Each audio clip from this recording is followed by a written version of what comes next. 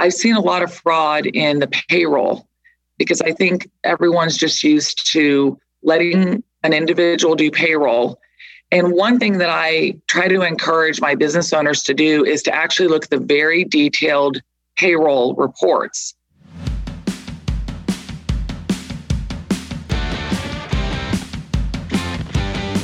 From Ray & Associates Studio, this is Unsuitable, a management financial services podcast for entrepreneurs, tenured business leaders, and others who are ready to look beyond the suit and tie culture for meaningful, measurable results.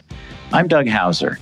On this weekly podcast, thought leaders and business professionals break down complicated and mundane topics and give you the tips and insight you actually need to grow as a leader while helping your organization to grow and thrive. If you haven't already, hit the subscribe button so you don't miss future episodes. And if you want access to even more information, show notes, and exclusive content, visit our website at www.raycpa.com/podcast and sign up for updates. It's no secret that bad actors are getting sneakier, but with the right tips, you can protect your organization from fraud. Today, Karen Davis, owner and founder of Green Oak Advisors, LLC, is here to talk about fraud, best practices in terms of accounting, and how it can impact all of your accounting and finance processes. Welcome to Unsuitable, Karen. Thank you so much for having me. So great to have you on. We've known each other a long time, and we won't go into that. We don't want to offend the innocent between us, but exactly. Yeah, absolutely. We've shared a lot of war stories over the years, and I have to say we've had some entertaining mutual clients and folks that we've been able to really help out of some difficult situations. But there's always a few too, right? That don't necessarily always take the advice and seek the assistance that they should. So we'll talk a little bit about that here today. So give us, if you could, just a quick overview of, some of the things you see. You get engaged, right, to go in and help folks, businesses with their accounting processes and procedures. So where do you start when you get engaged with a company to assess things? That's actually a really good question. I'm actually pretty passionate about this because I'm starting to see more and more fraud in this last year because of the pandemic, and people are feeling very uncertain. And so I'm starting to see people starting to, charge personal things on credit cards. And so when I get called into a company, the first thing I try to do is look at their financials, and then I interview people.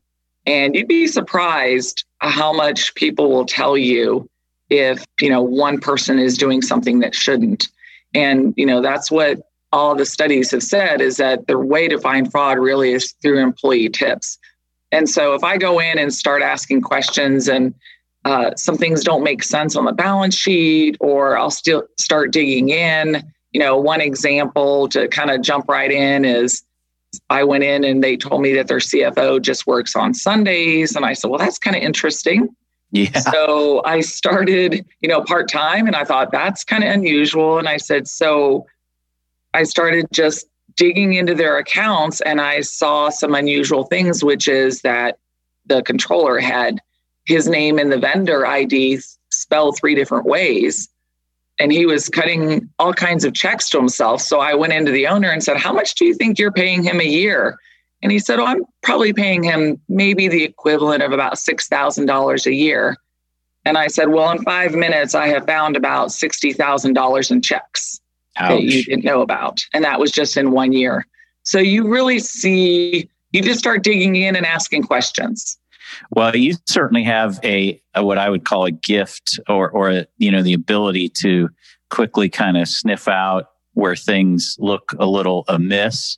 And I think, part of that's due to the experience you have and just the ability to kind of notice, through your years of experience, notice when something just doesn't quite smell right. And as you said, it's interesting in talking to the folks within an organization, how much you find out and how much they're willing to confide in you. So what are some of the most common things that you see in terms of fraud in owner managed businesses? You talked a little bit about the credit card thing, and credit cards are the easiest. And I would say that of late, what I'm seeing is Amazon charges just show up on a credit card, but it doesn't say what it is. And so what happens is that they start with just little things. So they'll put an Amazon order in and they'll just add maybe a $5 or a $10 item for themselves. And maybe it even looks the same, like some Lysol wipes or, some soft soap, that type of thing, and they get away with it. And I know this because I've done a big forensic of late and started seeing the next charge was a little bit more aggressive, or they got gift cards. And again, they're just going on the credit card saying Amazon. And so the owner that's just kind of looking at it, or they're getting really busy and they just don't catch it. And so it's pretty amazing what people start to do on credit cards. I had one instance this past year where somebody said, we accidentally used the wrong credit card to put our airline tickets on it. And so I'm like, okay. And I'm hearing this story secondhand from the office manager who's saying, I can't get anybody to pay attention to this. Can you help? And apparently, she said, I'll bring in a check, but I'm never in the office. I'm good for the money. And then, the next month comes around and there's some really weird charges and a whole nother set of airline tickets. Wow. And she says, well, it was in my computer that way. So it just defaulted and I didn't notice. And the office manager is still frustrated. No one's paying attention. And, they had made this facade that they were living in this wealthy house that they owned. Turns out they were renting and were behind on rent, eventually evicted. And so all of it turned out to be fraud. But at the end of the day, it was $26,000 later. And there's no way for that company to recoup that. Right. So I would say credit cards are the easiest, where people just get, I think they just get too busy to really do the due diligence of looking at receipts against, what's on a credit card. And they're looking at general amounts that someone's charging, or, and they just pass it off and it just keeps mounting over months. Yeah. So not paying attention to those details, obviously. And, one of the other things, and we notice this quite often, it's just you don't have that segregation of duties, of course. And with many small owner-managed businesses, you just, sometimes you can't do everything the way you'd like in terms of segregation of duties. But what are some of the best practice processes and things like that folks can adopt to help prevent some of this? So a couple jump out at me right away. For one, I think that I've seen a lot of fraud in the payroll, because I think everyone's just used to letting an individual do payroll. And one thing that I try to encourage my business owners to do is to actually look at the very detailed payroll reports, maybe every 3 or 4 times. And, because otherwise people give themselves raises, they give themselves bonuses, and no one's ever looking at it. So that is one thing that I really encourage people to do. And even, and they all say that payroll is so sacred, they don't want anybody looking at it. Well, if no one looks at it, then a lot can get passed through. So that would be one practice. Another one would be, when the bank statement, just log into the bank statement and look at all the canceled checks. It's usually another tab. Now with technology, no one's sending your bank statement through the mail. Everything is just done, through IT. And so people don't typically look at that, and they really should. They should take a look at it, print everything off, even though they think it's wasting paper, and they should sign off on all those checks and look at invoices that they don't recognize. So that would be another tip for a small company that don't have enough people to have really clear segregation of duties. Yeah, I'm often amazed at how many clients that we go into where the owner never looks at the bank account or never logs into the online banking. And I always tell people, and you know this quite well, cash don't lie. So if you at least take the time to log in, look through the items and disbursements that are happening there. The owner is likely to at least maybe see something that might raise a question in their mind, and then they can bring it up. So I wholeheartedly agree with you. We've got one situation right now, great business, family owned business.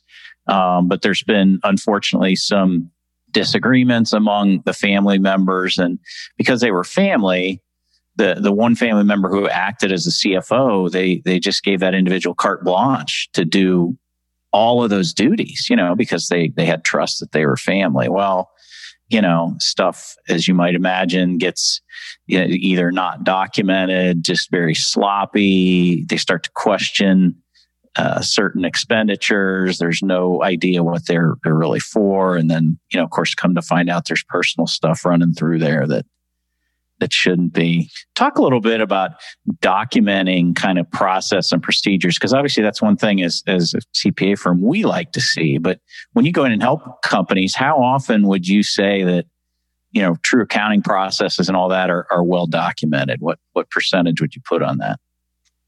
0.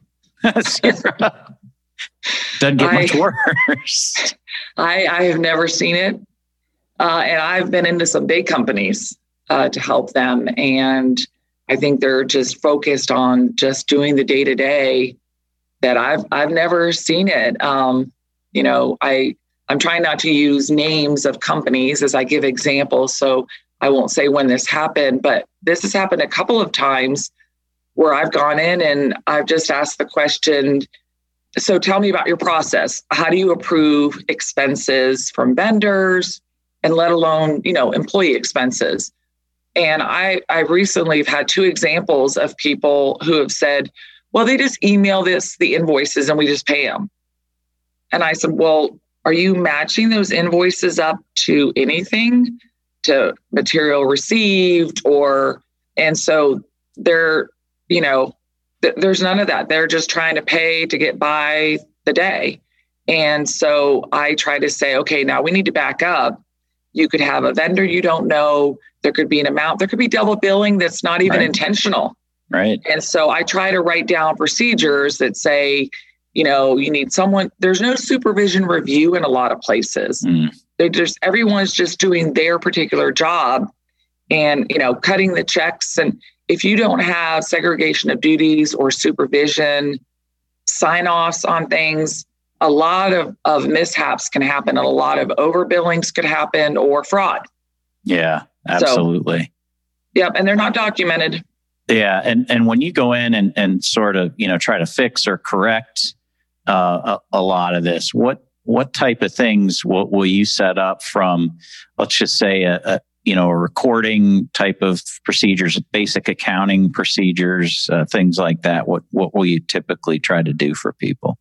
I really try to, as you said, follow the cash. So I really want to understand who's got access to the accounting records and how does cash get applied, and then who's overseeing it. So I will literally write down. So I first investigate what they're currently doing, and then I identify areas where I think that there's opportunity for fraud. And then I put something in place and I write it down and I say, you need to follow this, even though you think that there's additional steps. They've done a lot of research, Doug, and most of the fraud is by trusted employees. Mm-hmm. And so it takes, research says it takes 18 months to catch fraud, and the median amount of fraud is $120,000. And so I try to tell them those facts to say, look, I know that these are your trusted employees, but if you don't follow what I'm writing of, how does a new pay rate get put in? Who's overseeing it? Who's looking at the payroll? Who's looking at the bank statements? Who's looking at the checks? Do you ever do a surprise audit of petty cash, or a surprise audit of, where the checks locked up? Do you ever go in and make sure there's none from the bottom missing? Do you see anything weird in your bank statements that would make you say this is unusual? Or do you see any change in employee behavior where all of a sudden, this happened with one of my companies, they said, "Oh, I'm really busy. I'm sorry. I'll get you, I'll get you the credit card statement later." And then they never did. And the person moved on. They did that for a couple of months because they were hiding all of their theft. Yeah. And so, yeah, I would say that I really try to document and hand it to them and get them to buy into it because of what could happen. And I do tell them horror stories. I've got a lot of them. I do. Yeah. Big dollars. It is amazing how much you see out there. But I think, and this is the value of good accounting process and procedures, right? That not only are you sure that the results that you're looking at are proper and correct, which help you manage and make decisions with your company, but you're also, it's that extra feeling of comfort that you give to not only yourself as the owner or your management team, but also those third-party advisors too. If you can show and prove that you've got good process and procedures in place with your accounting setup, then that goes miles and miles to helping you with your business, whether it's access to credit, capital. Again, any third-party advisor. Heck, it makes our job much easier, right? I totally agree. Yes, indeed. But it allows us to focus on, some of the more fun stuff, which is maybe helping them grow their business or additional efficiencies and other, best practices in terms of operations rather than, the day to day. So yeah, it's interesting. Agreed. Now you talked a little bit about you're seeing more of this due to COVID as you've been, engaged with your clients. Is that becoming more difficult because of the kind of work from home aspect, or just not being together as much in the office, or what in your mind, what's going on there? So probably one of the biggest things that's going on is that there's nothing normal to compare the expenses against. And so because they've either been shut down, they've laid off, KBP has infused a lot of money into the company for a couple of months. So you have no benchmark. So from month to month, when you're looking at your expenses and you've either closed down or you've cut your business in half one week and then another, by 25%, you can't say, is this what I should be expecting for this line item? So that is part of the problem of catching fraud. And the employees are in there on a skeleton crew or working from home. No one's seeing what they're doing, so there's no supervision. And so not only do you have nothing to benchmark it against, but then you also have no oversight because everyone's working remotely and they're not asking good questions about what's going on. They're all a lot of people are really focused on the economy and how to grow their top line to survive. And I'm not sure they're entirely focused on internal controls internally. And they have done research that supports this, that says that when you're in a company that is laid off, then you're more likely to commit fraud because you're uncertain about when am I going to be laid off? So I'm going to take what I can. They're not paying attention because they're paying attention to how do I just get my company to survive? So that is what I've seen of late. That's interesting. I know going back to the Great Recession, kind of 8, 9, 10 time frame, we saw more of that as well. It coincides with what you're indicating there. I think, one of the other things too that people forget, it's you can work with your bank too. There's many pieces of technology, whether it's positive pay or, multi-factor authentication, multi-factor approval processes for ACH and things like that you can, really utilize to sort of help you with some of that segregation. And people just, they don't want to pay for it, don't want to use it. And there you go. Then you have problems. Well, and that's very true because they do have very good systems, but that comes with a cost. And so right now companies are saying, I'm already losing money. Why would I do that? Why would I spend more?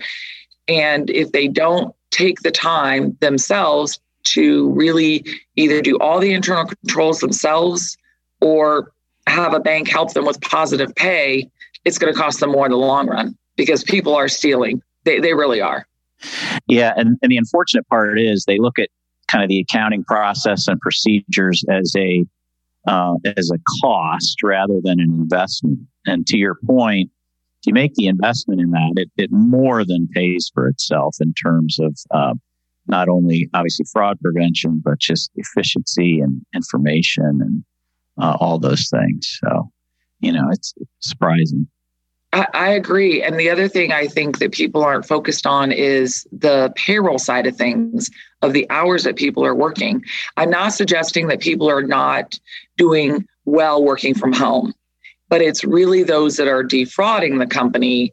I had an instance where someone was going into their time clock and changing it, and they put 8 hours for July 4th, and no one caught it. The company wasn't open for July 4th. But no one was really looking at what was coming through to see, does this make sense? And so I think in these type of times, people are looking for more money, and that type of thing happens, and they need to be more diligent about looking at it, especially now. Yeah, absolutely. That's great insight, certainly. And, those are some wise tips that hopefully people will cause themselves to maybe take a step back. It really is a good time to do that and really evaluate your processes and procedures. And that's where I think you've been just a tremendous help to the clients that I know that we've worked mutually on in terms of getting them straight in that regard. And it's amazing the turnaround that has taken place in some of those instances with regard to not only the reporting and process and procedures, but just the results that come out of that, because they're not as concerned about, all of those details, being improper all the time. Yeah. And, it's almost, you'd be shocked. There's even some companies I've come into, and just because of my long experience doing this, one of the first questions I asked them is, when's the last time you balanced your bank account? Right. And you would be shocked. One person said last August, and it was almost a year. And I said, okay, well, let's start there. And crazy questions. It's really the basic, blocking and tackling that people don't think is as important, but boy, do you find things that way. So yeah, I've learned to ask really basic questions when I start somewhere, because at least it helps me. And, I do what I call follow threads. So if something doesn't seem quite right, no matter how little, I usually follow it because it'll uncover something else much bigger. And I usually just start with a lot of questions, and I usually follow threads, and I find things. I actually love it. Yeah, that's a great way to put it. It's just kind of tugging at those loose threads a little bit. I love that analogy. And certainly you've been a great help to a number of our clients, and it makes the whole relationship better, I think, when people feel comfortable that they've got good, accurate information and they can focus on running their business. That's what they should do. Well, that's the goal of providing that. Yep. Well, thanks, Karen. It's been great visiting with you, and we'll be sure to have you on again sometime soon, and we can get into more fun stuff. So appreciate you being on today. Thank you so much. And if you want more business tips and insight, or to hear previous episodes of Unsuitable, visit our podcast page at www.raycpa.com/podcast. And while you're there, sign up for exclusive content and show notes. Thanks for listening to this week's show. Be sure to subscribe to Unsuitable on Apple Podcasts, Google Podcasts, or wherever you're listening to us right now, including YouTube. I'm Doug Hauser. Join us next week for another Unsuitable interview from an industry professional.